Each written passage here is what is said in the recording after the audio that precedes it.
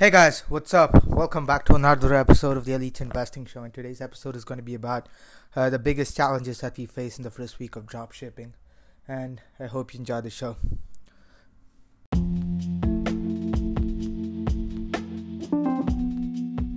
So number one, obviously, as a lot of people know, okay, not a lot, but as few people know, I haven't gotten a single sale yet.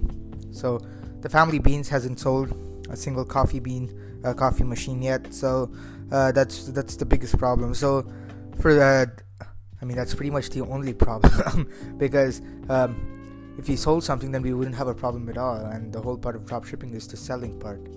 As long as you can sell, you make money. So to go into the details of that, so number one, the first factor that led to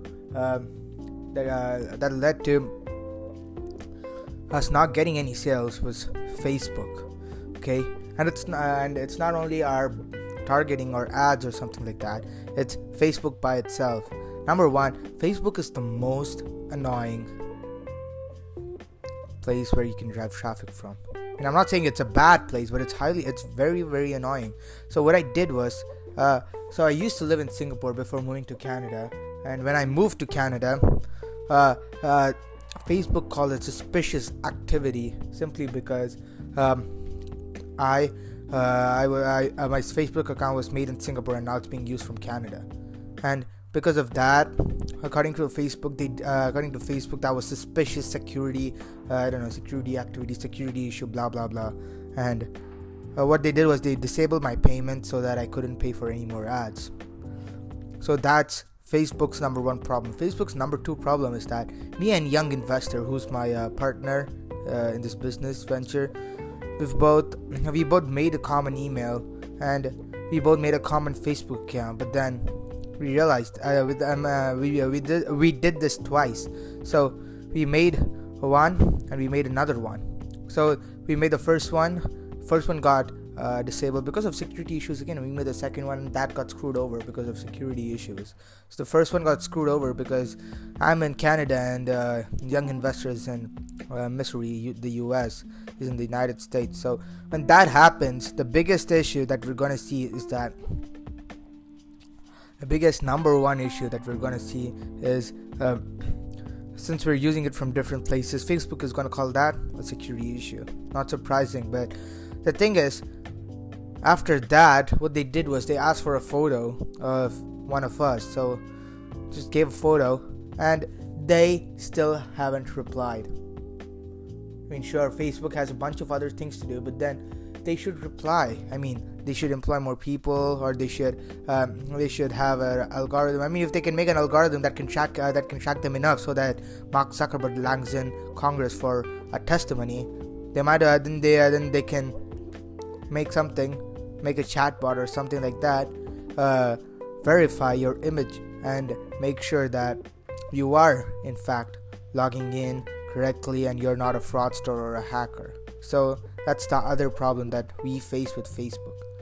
Well, obviously, and then the third one was we didn't target properly. So our initial targeting was I decided I was the one who put that ad out. So I decided to target people who had interest in coffee machines, espresso machines, lattes, Americano, cappuccino, frappuccino, Starbucks, and Nescafe. And they should live only in the United States because we want to primarily target the US.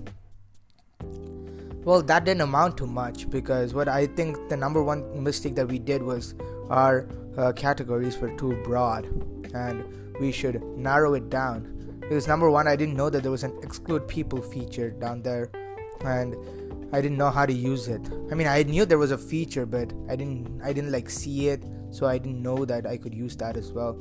And yeah, we need to do ads round 2 as well. So I spent about $10 on ads because I just wanted to see what happens and how it works, so that I don't want to screw anything up and spend $20, $30, $50, $100 on something, and if it goes all wrong, then we're not going to make a single sale at all. So that's going to be a massive issue for us because we haven't broken even yet. Right now we're at a loss of 69 plus $6 for the ad that I paid. So we're at a loss of around $75. So we did 30 for Shopify, 14 for 30 for Shopify, $14 for our domain name, thefamilybeans.com.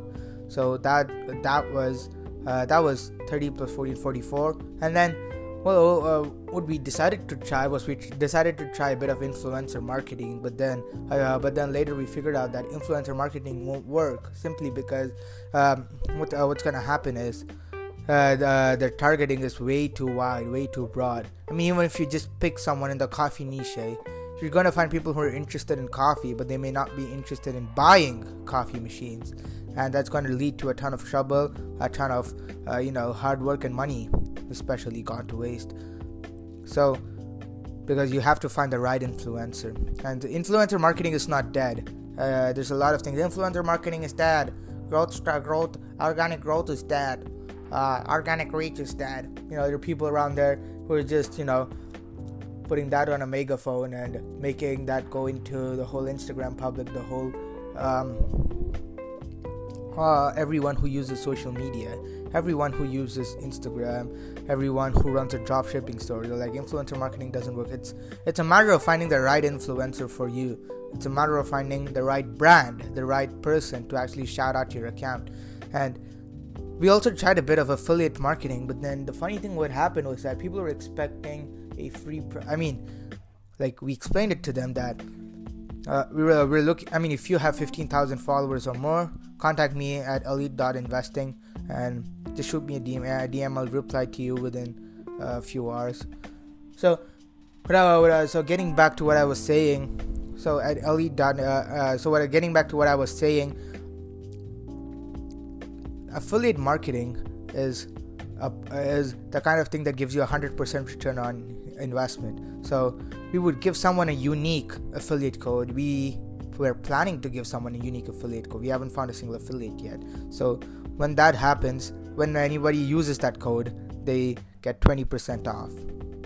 And when they get 20% off, we record that sale because we know which discount code has been used for what amount. So let's say the thing costs $200. They use the discount code for 20%. They have $40 discount, so $160 left, and $160 out of which we would give the affiliate 10% of that $160. So the affiliate would get $16 simply for putting up an Instagram story, and that was our goal.